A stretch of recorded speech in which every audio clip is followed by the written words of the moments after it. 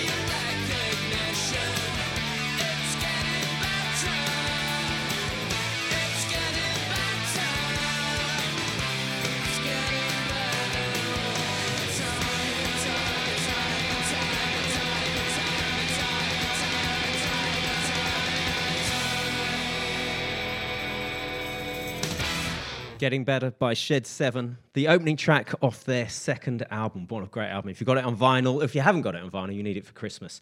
Right, this week, I'm very excited to say that we have in the studio Graeme Swann. Graeme, are you there? Hello, mate. How are you doing? Yeah, very good. Very good. I'm very excited to have you here. It's a very exciting time for cricket. Before we go into that and everything that's going on about cricket, what were you? Let's set the scene with the Britpop Show. What were you doing in the 90s? Basically, in the 90s, I was at big school, so senior school. And you know that age when you just suddenly discover music and everything's played as loud as it can. It grabs you by the nuts. And so that whole movement, the Britpop movement, that was me. I was bang in the middle of it, even as a little kid, Parker jacket on, trying to walk like Liam Gallagher. Yeah, nice one, sorted, mad for it and all that. It was just everything about that era. And it's still the music I listen to now all the time in the car. It's the playlist I go to. And I honestly don't believe in my lifetime there'll be another sort of movement like it. It's just amazing stuff. You've chosen the music this week, and I'm a bit worried because you're co-hosting the show tonight. I'm a bit worried they might bring you in as the host every time, because the set list that you've chosen is absolutely amazing. It's just brilliant. So, were you at Nebworth? No. Well, see, Nebworth is one of those annoying things. I had a ticket for the Sunday, and I wasn't that old. I was only about 14, 15, I reckon, but I had a game of cricket, a trial game that came through the post, and I had to go to it. And it still pains me to this day. Yeah. And I'll always remember listening to it. It was on the radio. Do you remember on Radio 1? And they told Liam Gallagher not to swear. And he opened up dropping F-bombs left, right, and centre. Yeah. So no, I wasn't there. You say, do I remember on the radio? No, I was there. Yeah, I was there. I thought you might have been. I was there so you're already winning. I was there on the Sunday, but just to let you know, it took me. Gig finished about 11. Took me till about 4 a.m. to get out of the car park. It was not the best experience after that, but I couldn't get to work the next day. It doesn't really matter though, does it? You were there. Exactly. This is it. This is history. This is history. Exactly. Right. Talking of history, it's an exciting time for cricket at the moment, isn't it? Yeah. Yeah, exactly. We've won the World Cup, T20. We've won the 50 over World Cup, and all of a sudden we're the best test team in the world as well. And I'm very jealous that it's all happened sort of the generation after me. But it's been a long time coming for the test team. It's amazing. Ben Stokes, what he's done. Baz McCullum as a coach. They're playing with, they've got like an indie rock and roll spirit to them, actually. They're playing. They don't care about anything. They just go out and it's all about having a good time and just being as good as you can be. So it's amazing. Would you say that you I'm going to throw it out there. Would you say you're the originator of Bazball? Because you used to go in and score fast at the end, didn't you? You used to go and swing the bat. I'm not saying I'm the originator, but I'm glad someone else has brought it up. Whenever I see Jimmy Anderson, I saw him the other week, and I said, I was doing this years ago. He said, yeah, but you were shit. Oh, sorry, you were rubbish. No, sorry, you pardon the language. We'll just warn everyone, there will be swearing in this interview, so feel free. Yeah, so no, I just think it's refreshing. It's great to watch. And with red ball cricket, it could easily die out and get boring. It's not going to happen under this regime, and it's brilliant to see. But you talk about Jimmy. Now, Jimmy was one of your mates, and I read somewhere him appearing in a towel in a hotel room during one of your interviews. Is that right? Yeah, I had this internet diary that I was doing, and we basically set up little skits all the time. So we were pretending that I was speaking to the camera, and he walked out of the shower with a towel on his head and one round it. And next to the bed, there was like a bottle of Vaseline and stuff like that. It was all just stupid, like tour humour. Yeah.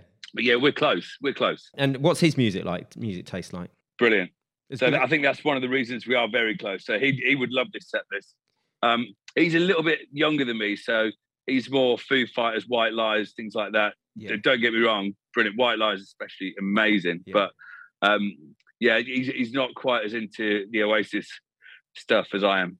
Because Gary Neville, I remember reading something about Gary Neville, and Gary Neville there was this thing going on about how Gary Neville had a really bad taste in music, and he was like, listen, I like Oasis, I like the Red Hot Chili Peppers, I like Blur. He said, all these kids who are listening to other stuff and saying my music taste is rubbish, it's not. Yeah. I'm listening to the real stuff. Well, I used to try and take over the CD player in the changing room, or by that stage it was MP3s.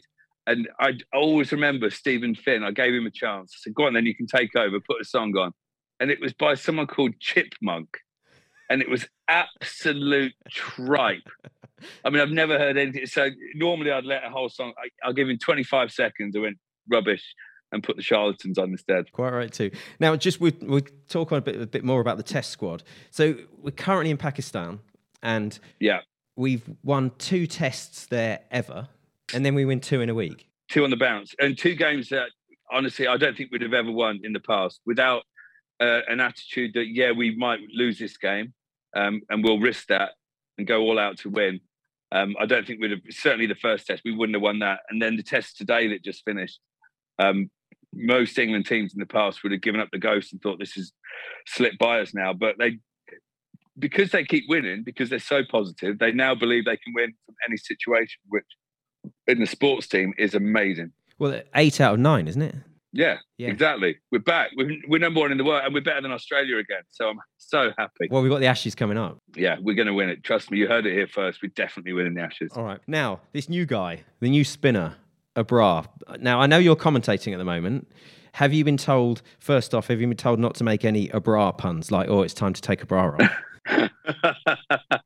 No, well, it depends. If you're on the BBC, you can't say things like that. But if you're working for Pakistani TV and Indian TV, they don't really, it goes over their heads a little bit. But I'd like to think I'm grown up now and I stay away from the puerile humour, but of course I do. Oh, all right. You can't help it, can you? Well, I mean, you know, I've dragged you there. So. And tell me about him. I mean, he's you know, the abracadabra. He's come out of nowhere, and he's not just. I missed it this morning because I was, you know, trying to sleep, but apparently he swung the bat as well. Yeah, well, this happens especially in Pakistan and India, like because we're kind of out of it and we don't know what's going on in their domestic cricket. All of a sudden, you turn up to play them, and they'll have this wonder spinner out of nowhere. Sri Lanka do the same thing. A guy will turn up, and they're called mystery spinners because genuinely you have no idea what they're doing when they let go of it. The grip's different than you're ever used to. What they're trying to do is different to anything you faced growing up in England. And so he's amazing. I've loved watching him bowl. I've loved watching the way that the England team have tried to attack him, though, rather than just be rabbits in headlights that they used to do when we went to India. Yeah. They've just said, no, he might get wickets, but we're going to take him down as well. So it's brilliant to watch. And do the batsmen genuinely watch the ball out of the spinner's hand? I'm the wrong man to ask, really, because I used to try and do that, but then would have no idea. So I'd always bluff it and go, yeah, definitely know which way this is going. And I have no idea, really. But it depends. It's weird. What time of the day you're batting makes it easier. Sometimes if the light's really good in the middle of the day, you can see the ball on the way down towards you really clearly. But during like the last couple of hours when it's getting a bit murky, you can't see it at all. It just looks like a blob coming at you. And that's when you have to actually pick it out the hand, which is where proper batsmen actually look like batsmen and those bowlers look like absolute hackers. Just shut your eyes and swing, right? Yeah, absolutely. Yeah. Right, so we're here for music as well. And you've done a brilliant list, and I'll take everybody through the list. But there's one that you said you absolutely had to hear, and that was Blue Tonic by the Blue Tones. Why is that? Yeah, well, basically, when I was at school, like everyone was massive in Oasis or Blur and all that, but Blue Tones were just, I thought Blue Tonic was the best album. Expecting to Fly was the best album going. Oh, my dog's just joined me. My dog's here. He's called Bobby Robson. He's a massive indie rock and roll fan as well. But yeah, and I just absolutely adore the Blue Tonic. I love the songwriting. I love the guitars. And Blue Tonic, especially just for that one line in the middle, there's no heart you can't melt with a certain little smile. No challenge should be faced without a little charm and a lot of style. It's like, just live your life by that. It's a great little line. And actually, a couple of years ago for Christmas, I got Mark Morris to write it out. You could go online and pay to get the lyrics of your favourite song. And he came back saying, "Is this the Graeme Swann from England Cricket?" And I was like, "Yeah." He went, "Oh man, I can't believe I'm doing this for you." And I got him to write it out to put in the games room at home for the kids. I've lost it. I don't know where it's gone. It was rolled up, ready to be framed, and I've lost it. He's probably Mark, if you're listening, well, I need it back. Yeah. I need another one. It's the best song ever. I did a similar thing, but with A Parting Gesture. I think that song is just, it kills me every time. It's just so good. Yeah. But he didn't say to me, is this the David Marsden? He just sent it to me. He might do now. He might do. Right, let's have a bit of Blue Tonic, and then after that we'll talk a bit more about cricket and about music. Hits from the 1990s.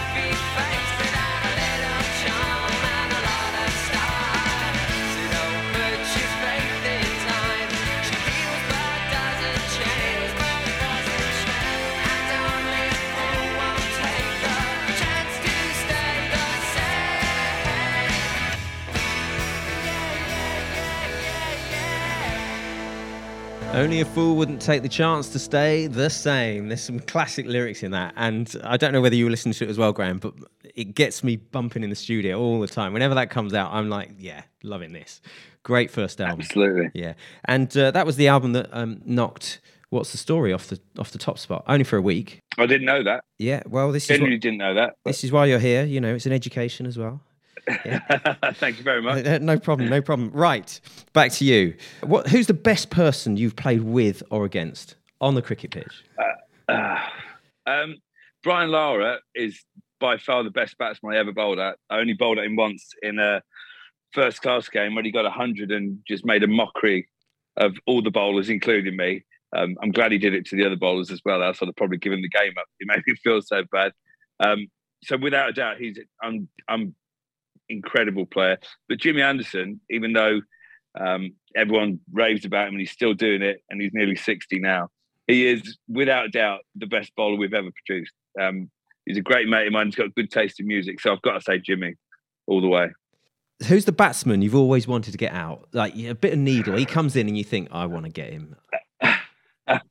Well, they were normally always Australians, to be honest. Yeah, I thought they would be. Those guys. But weirdly, it was actually an Aussie who was one of my really good mates, Mike Hussey, who I played with at Northamptonshire when he first came over as an overseas pro, before he was famous for Australia. And we ended up playing in our first Ashes together, or my first Ashes in 2009. And he was playing there. And just before it all, like, we had a chat on the phone. And he went, mate, I had a dream that I hit you for 4 at the Oval to win the Ashes for Australia. And I went, bullshit, mate, I'm going to get you out at the Oval to win the Ashes for England. And I did. Weirdly, it just so happened that I got him out. And so there was never any needle with Huss. But he was always, because it's your mate, when you're bowling against your mate, it gives that extra spice and you want to get him out. So I always enjoyed getting Mike out. I didn't do it very often because he was an amazing player. But when I did, it felt super sweet. Well, and that brings us to, we've had some questions in. If anybody does have any questions, it's at the Britpop Show on Twitter. We've had a question from Mark who says, what are your recollections of taking the final wicket in the winning tests at Lord's and the Oval in the 2009 Ashes? Well, that was it. So the Mike Hussey one, that was at the Oval, which is still one of my favourite things ever, because that was my first Ashes and we won it.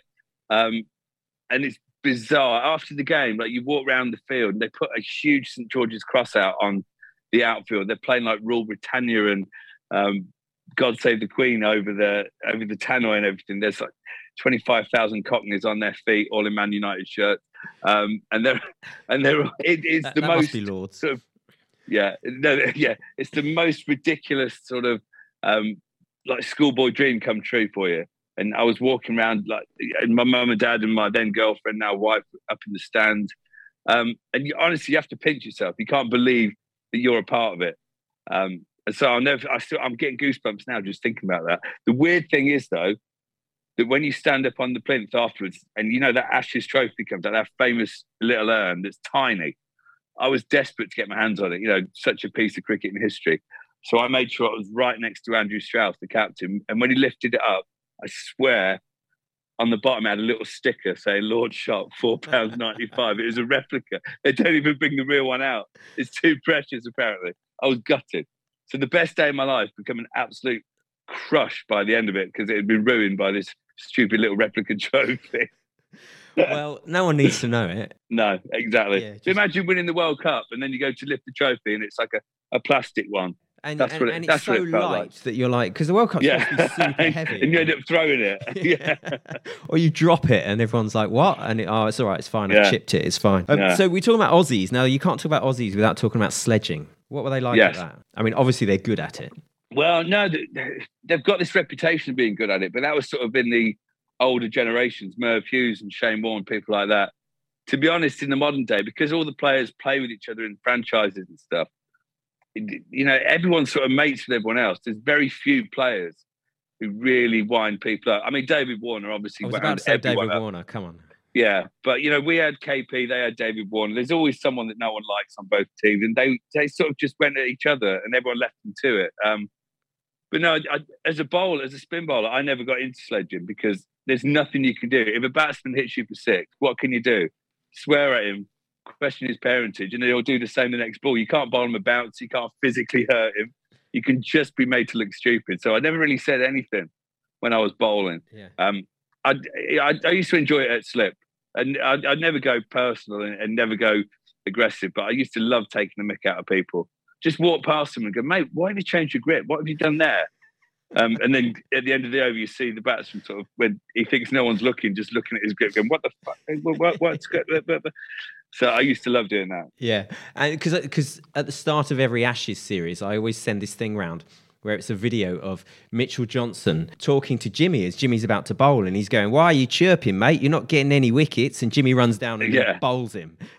And I do gets the wicket the next ball. Yeah, I do that every the start of every single Ashes tour. Just send that one out, just as a reminder that the needle's there. We like it.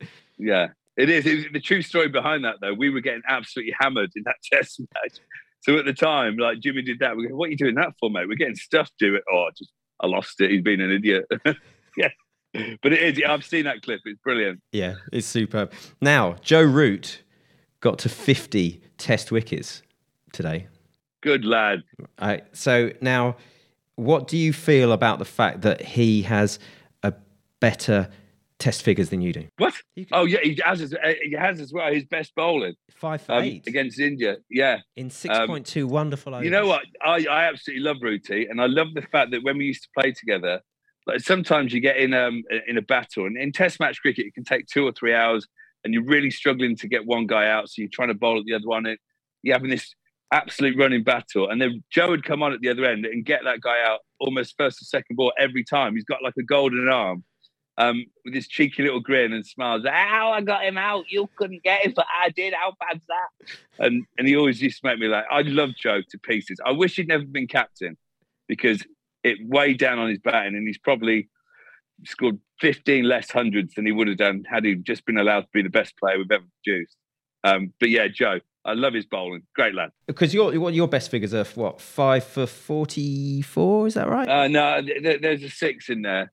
Some 6 for 70 or something like that. I think 5 for 44. Yeah, thanks, mate.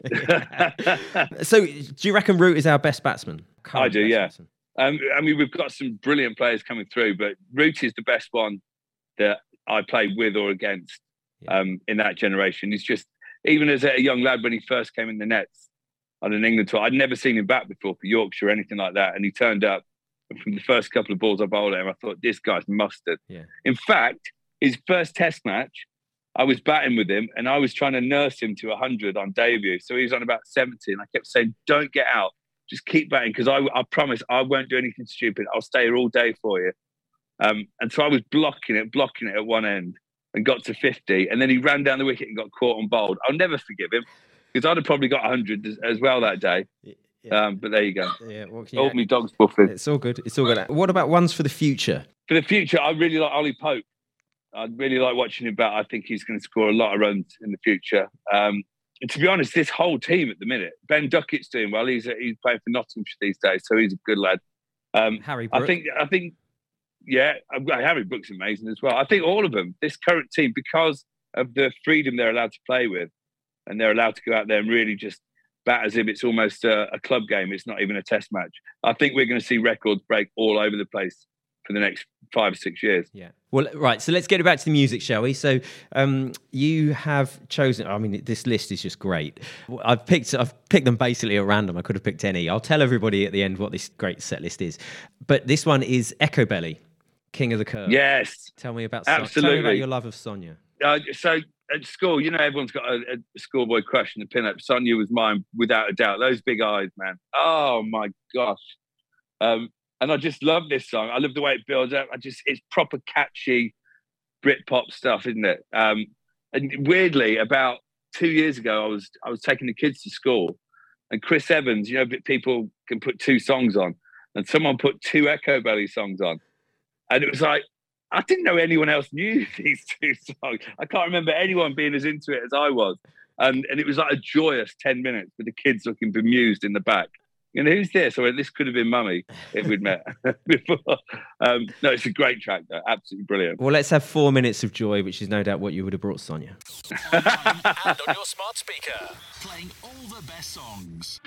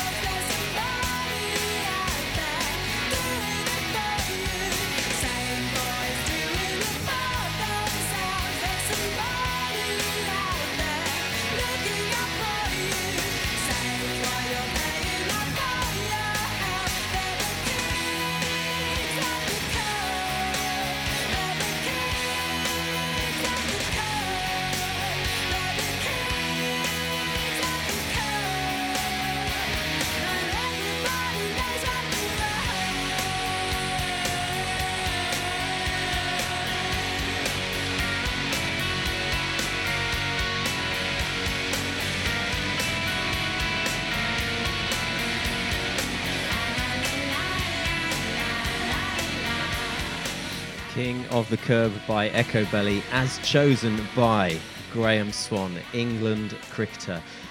We had her on the show, Graeme.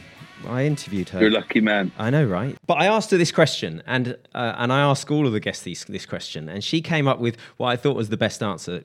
So I said, who's the most famous person on your phone? And she came up with Madonna. And so I said this to Simon Fowler of Ocean Colour Scene. I said, you're not going to beat that. You know, it's Madonna. No one beats that. And he said, well, I've got Muhammad Ali. And I was like, oh, well, you've beaten it. They're two big names, aren't they? So I'm going to throw that same question to you. Try and beat Sonia. Well, I'm not going to beat either of them, I reckon. But in my mind, I've got someone better than both. Peter Beardsley. How about that? You're in Newcastle. So one of the great, I am. One of the great things about playing cricket for England is you end up meeting your heroes as a kid in weird situations and playing golf with them.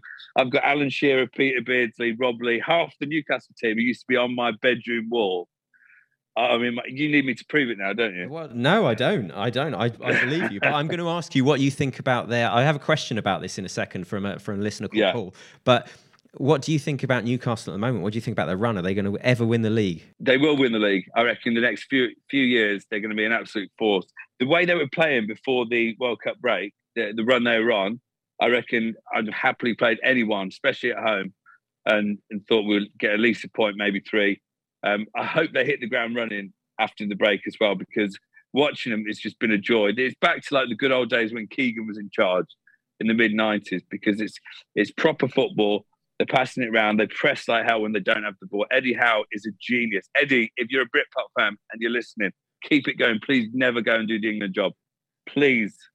Well, Geordie for life, pal. It's handy as well because none of them are at the World Cup, are they? Because they'll have had loads of. So there you go. Holiday. So the league's basically ours this year. You're right. Yeah, I agree. Yeah, and the question is from Paul. He says, "What are your views on the World Cup run?" And he means football. You know, I watched it like everyone, and I genuinely thought, because none of the other teams were markedly better than England, and I just thought if we beat France, then we've got every chance of winning the whole thing. And it was such a way to go out on it. Harry pumping one over the bar.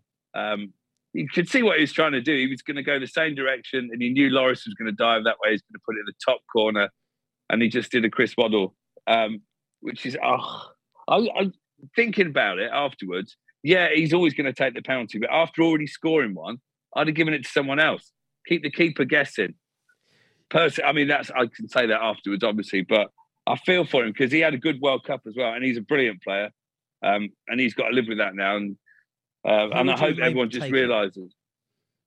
I don't know, Harry Maguire, because Harry Maguire's penalty in the Euro final is still the greatest penalty in a pressure situation anyone has ever taken. And if you don't remember it, go back and YouTube it.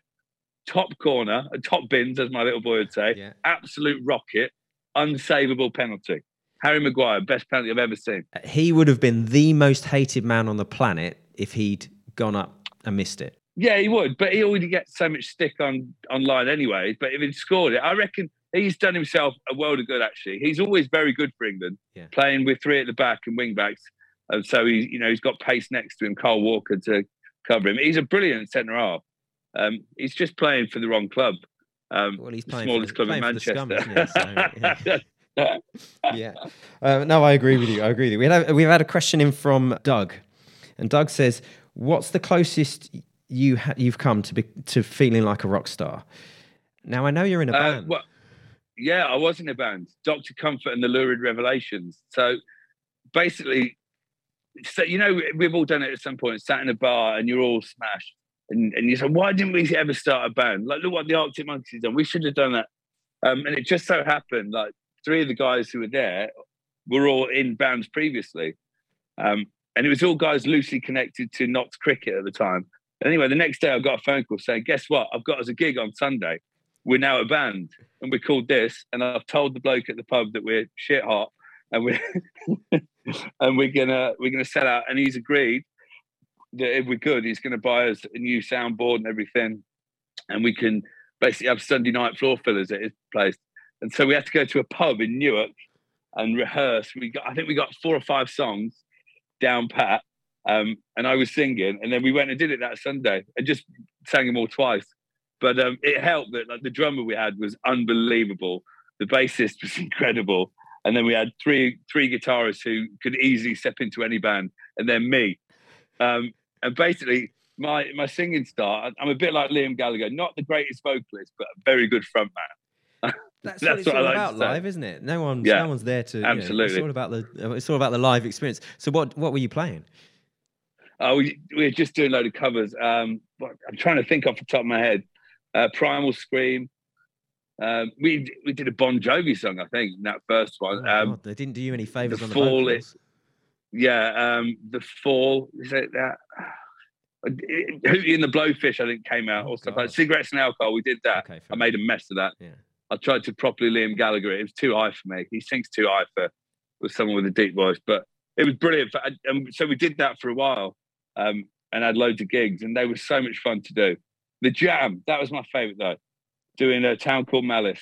That's a good song. Brilliant. I love doing that. That is a good song. Right, we're the Britpop show, and the biggest question that is always asked is that really Britpop? And one of the songs that you have chosen is a band that I think are Britpop, and everyone goes, they're not Britpop. Radiohead.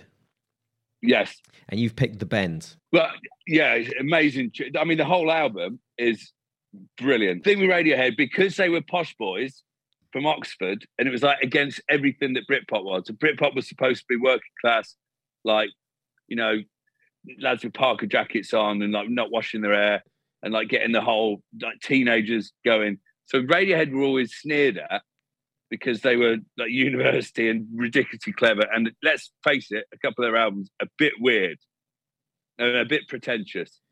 But The Bends is not. The Bends is just absolute banger after banger. And guitar-wise, I mean, they're amazing. If you're in the car and Radiohead come on and you don't absolutely crank it up, you're dead inside, I think. Well, it depends what album it is. Exactly. If it's after their third album, then, turn it off. Yeah. Question for you. OK Computer or The Bends, which are you? The Bends by miles. I completely agree. Straight away. Straight away. I went to see Radiohead. They headlined a festival, one of the V festivals a long time ago. But it was after the 90s. So every third song was amazing. But then you had to put on 2 songs that you'd never heard of that lasted about 3 hours. 2 bits of dribble from Kid A or whatever, No, just when I first started driving, the old CD player, and I had to change it one-handed while I was driving along, and it was always on the first page. So like that the weird robot head sort of thing on the CD. Yeah. And I always remember it flicking over and sticking it on, and I just love the whole album. So this was just probably my favourite from the album. I've got to admit though, because this doesn't always go well, I do like Creep as well. The live acoustic version of Creep, where he swears in it, is unbelievably good. Do yourself a favour, after this, not now, after this, watch on YouTube them doing Nobody Does It Better live. Nobody Does It Better by Radiohead live. Yeah. It's incredible. It's one of my favourite songs done by Radiohead. And it's the kind of thing you think, well, Tom York's never going to do something like that. And he did. And it's just brilliant. I will. I'll take your word for it. All right. Don't take my word for it. Listen to it. In the meantime, we are going to listen to The Bends by Radiohead, chosen by Graeme Swann. Questions are flooding in. We'll ask some more. And he's got this brilliant set list. I'll share the rest of you after this. You're listening to the Britpop Show, sponsored by Creation Day Festival, playing the best and the rest of Britpop.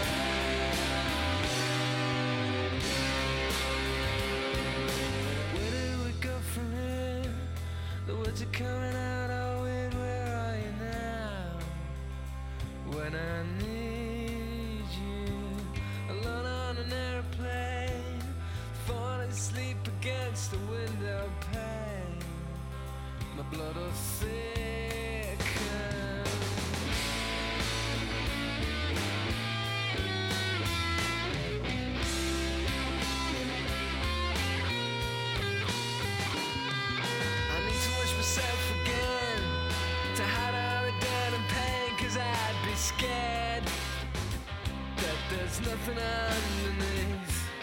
Who are my real friends? Have they all got the bends? Am I really sinking? They're slow. Baby's got the bends. Oh no. We're not having a real friend. No, no, no. Just lying about with the drip fit on, talking to my girlfriend, waiting for something to happen. I wish it was the 60s, I wish we could be happy. I wish that something would happen. Where do I go from here? The planet is a Gundam, it's a sea of fear. And where are you? Brought in the CIA, the tanks and the whole Marines to blow me away, to blow me sky. Baby's got the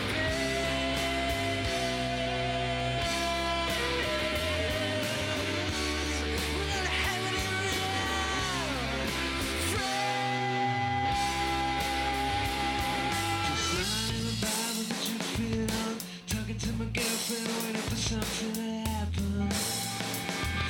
I wish it was the 60s, I wish we could be happy. I wish that something would.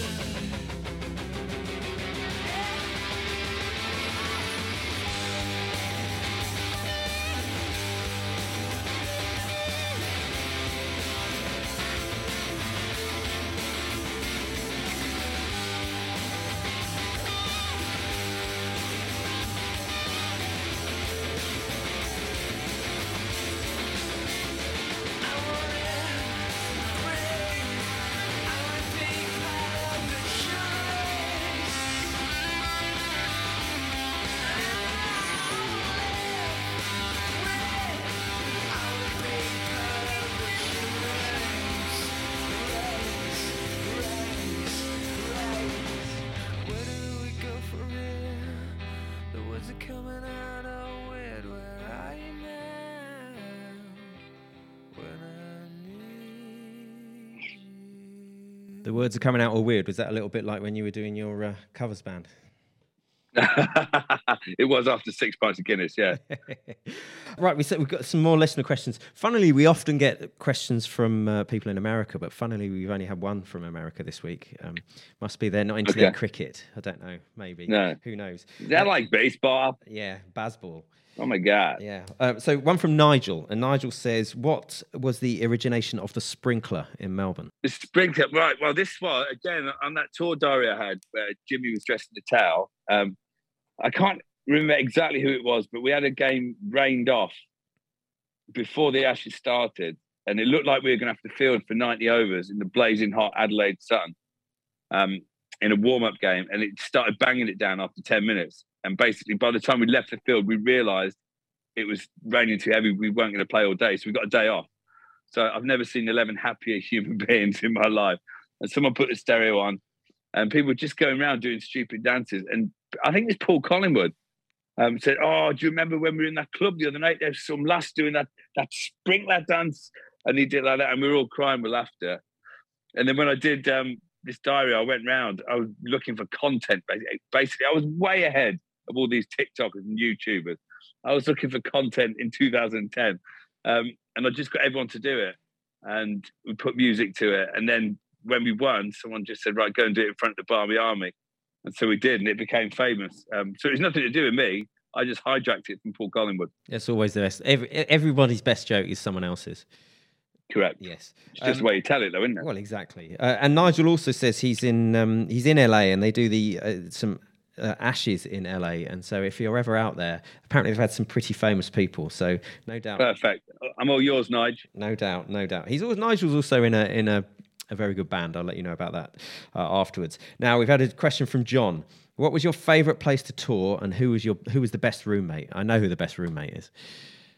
Well, yeah, so West Indies, without a doubt, because every time you play there, the sun shines, but there's a breeze. We got amazing English support at Travel-O there. by the time I played the West Indies, they were nowhere near the force that they'd been when there used to be 4 like unbelievable pacemen who'd kill the tail enders, and Brian Lara would get 300. Curtly I Ambrose, timed my good, career good well. Northampton lad. Yeah, yeah. I timed my career really well. So West Indies had 6 left-handers, but none of them were Brian Lara. But I used to love it over there. Everything, it just felt honestly like you're on holiday for 8 weeks. Whereas most places, you really did have days where you'd just be horribly homesick or stuck in a hotel. The food was terrible. You'd be ill. The West Indies, it's just like, well, let's meet by the pool and have another rum punch. It's great.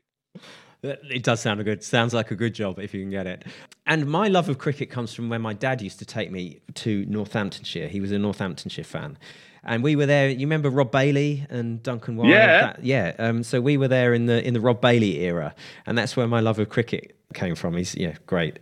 Right. So next question. Favourite Ashes memory? Well, that one I talked about earlier, that wicket at the Oval, and also when we won in Australia in 2010, because no team had done it for like 25 years. And we absolutely outplayed them. And the best thing about that, Boxing Day at the MCG is like the greatest sporting day in their calendar. So as a social thing, the MCG holds 95,000 people. There were 20,000 Barmy Army in. And we bowled first, bowled Australia out for 98. And then at the end of the day, we were 160 for none. I only bowled 2 overs in the day. I took 1 catch, bowled 2 overs, and it's still my favourite day's cricket that I played in. But the best thing about that, David Lloyd, you're talking about sledging earlier. David Lloyd, the Sky commentator, came out with the greatest line ever. Because by the end of the day, all the Aussies had left the stadium while the game was still going on.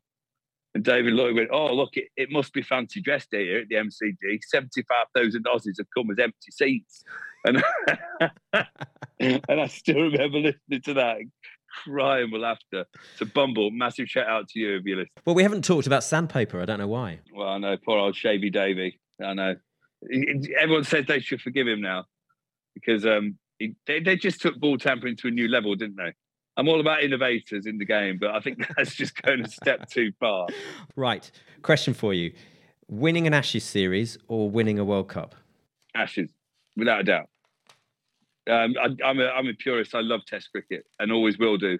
So winning an Ashes series over 5 games of 5 days each, and it's proper hard work to win a Test match. Whereas one-day cricket, it can all go. You can have a good 10 minutes and win a game from there, or a bad 10 and lose it. You never have to think about something out. They just try and slog you and get caught. I mean, I like one day. I like T20 cricket. It's a great spectacle, but Ashes cricket, Test matches always. So yeah, winning the Ashes. I was lucky enough to do it 3 times, which not many people will ever be able to say. So I feel very fortunate about that. And didn't you took a couple of wickets in your first over, didn't you, in Test cricket? Yeah, against India, which was weird because it wasn't 2 balls that would particularly get wickets anywhere else. Just one of those things. I got Gautam Gambhir out first. He hit my first ball for 4, and I remember walking back thinking, well, thank God it didn't go for 6, which I suppose means I'm a glass half full man. And then got him out 3rd ball, and then Rahul Dravid, who I'd never even looked like getting out when I'd played against him before, just missed one. Just like an average ball that I still can't to this day believe that got him out. But it just showed to me then the pressure of Test cricket and how people play the occasion. And because it's a big thing when you go out to bat and you know 1 billion people stop work to watch you, and it's like your whole career's on the line, and everyone, you can play the occasion and it can swallow you up with pressure. So I decided that day that I'd treat everything like a holiday and like a big boys' club. And it was great fun. Well, that's what I have to do with this show. We've got 1 billion people listening, and I can't let the pressure swallow me up. Right, we've got to talk about your music list before we play something by the Stone Roses. So there was an honourable mention for Long Time Coming by the Delays. Said it's a brilliant song. Yes. I'm not playing that. It's not Britpop. No. Yeah. Telling Stories by the Charlatans. Saturn 5. I've got to say this. Earlier I said about meeting your heroes. I did a thing for BBC Radio 5 once in the studio, and Tim Burgess and Mark Collins were in there. And I was basically like a little schoolboy. I was just giggling and properly gushing all over them. They're 2 of the nicest blokes I've ever met as well. And I've seen the Charlatans probably, I reckon, 50 times throughout my life. And when they came to Rock City City in Nottingham last time, he tweeted me or texted me beforehand saying, I'm coming to Rock City tonight, are you coming down? And then I sent like a few of the lines from Telling Stories back. And so when they were just about to do Telling Stories, this is Telling Stories for my man Swanee. Honestly, I've never felt better in my life. Yeah, Sod the Ashes wins. That shout out from Tim Burgess at Rock City, that was the highlight of my life. He does sound like a good lad as well on Twitter. He's always up for the artists and making sure they get. His listening parties are amazing. Yeah, absolutely. So you picked Atomic Blondie. Yes. Wide Open Space, Man Sun. You picked Come Back to What You Know. You picked Tatva, Cooler Shaker, Space and Time, The Verve, Munich by Editors, Laid by James, some might say Oasis, and Apply Some Pressure. Is that Maximo Park? Maximo Park. Oh, Maximo Park. I saw Paul Smith on a train once, and I was too nervous to go and talk to him because I was sitting there thinking, he's so cool, that dude over there. And he's dapper, isn't he? And I thought, he's a bit arty and a bit dapper, and I was dressed in like tracksuit pants. So I didn't go and talk to him. I still regret it. But yeah, Apply Some Pressure, Our Velocity, and Books in Boxing. Yeah, Books in Boxes. 3 of the best songs ever written. Well, I saw Strauss on a tube, got a selfie with him. Does that count? Yeah, absolutely. But I mean, Strauss would say hello to anyone. Oh, hello, Britpop guy. Yeah, I didn't introduce myself as Britpop guy. But right, so She Bangs the Drums, the Stone Roses. Why have you picked this? Well, basically, if you don't like the Stone Roses, well, the first album, I like Second Coming as well. I know people slate it, but I still think that's brilliant. I could have easily gone 10 Story Love Song because the lyrics in that are amazing. I love that song. But if ever I'm revving myself up for a night out and She Bangs the Drums comes on, I just love it. And there's something about like this time of year when it's dark and you're in the car and it's miserable and like you're driving, the street lights flying past everything. There's something about the sound of the Stone Roses that just makes it enjoyable and makes you, especially if you're in the north of England and it's raining, it's miserable. It's like, this just feels right. It gets absolutely into your blood. Stone Roses are amazing. See, all of the regular listeners now know that there's an elephant in the room that I have to talk to you about. Go on then. I think the Stone Roses are a good band. I think they're a very good band. I think they're overrated though. Well, everyone has their own opinion. Are you more a Seahorses fan? No, I'm not. I think with the Stone Roses, everyone's like, oh, they're just the best thing ever. And I think their first album is great. It's a brilliant first album, one of the best debut albums ever. But their second album's not even. It's got some, Love Spreads. It's got some good songs on it. Love Spreads is awesome. Oh, it's a great song. song. The guitar in that is ridiculous. Great song. But their singer can't even sing. I know. I mean, live, Ian Brown, and he's gone absolutely crackpot these days, hasn't he? And he's into, I don't know, he just puts tinfoil on his head, doesn't he, and think the aliens are coming and stuff. But bless him, he might be right. Who's to say he's not? Or he might just still be spaced out from the mid-90s, I don't know. Oh, that's but right. I think that first album, I think, is amazing. All right, well, let's hear some of it. She Bangs the Drums, Stone Roses. You're listening to the Britpop Show, sponsored by Creation Day Festival, playing the best and the rest of Britpop.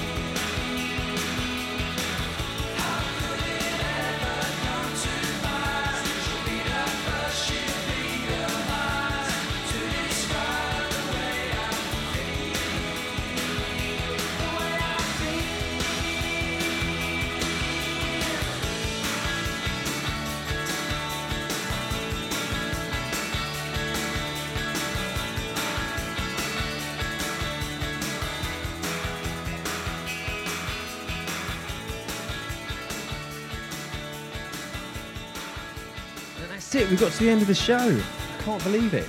Amazing. Before we do that, this time of year always reminds me of you get Sports Personality of the Year, and it's a big thing in my house. So it reminds me of sitting in front of the TV with my dad when I was growing up, watching it, and it's just like, well, this is Christmas now. Which cricket squad is going to win the Team of the Year? Test. It's got to be the Test team for me, but it'll probably be the T20. I don't know. Will they just say the England cricket team? No, just give it to them all. A wide sweeping thing. Get all of them up there. It's too much. Yeah. Maybe it will be. But we won that. We won that one year as a Team of the Year, and it's brilliant when you go to the event. And you're basically sat surrounded by absolute legends everywhere. And you're just like a lad who played cricket growing up. I remember giggling. Me and Jimmy were sat there giggling away. I think I was next to Steve Cram, Nigel Mansell, Alan Shearer or whatever. And you're having a drink in the reception afterwards. And every group you look at is just like absolute living legends. We've also said that people said it should have been a 2-hour show tonight because you've been such a brilliant guest. So thank you so much, Graeme. You'll have to come back. Maybe bring Jimmy, show him some proper music. Absolutely. I'd love to. I'll get in touch with him and sort him out. All right, good man. Have a brilliant Christmas. Thank you so much again. For the rest of you, as you all know, see you on the flip side.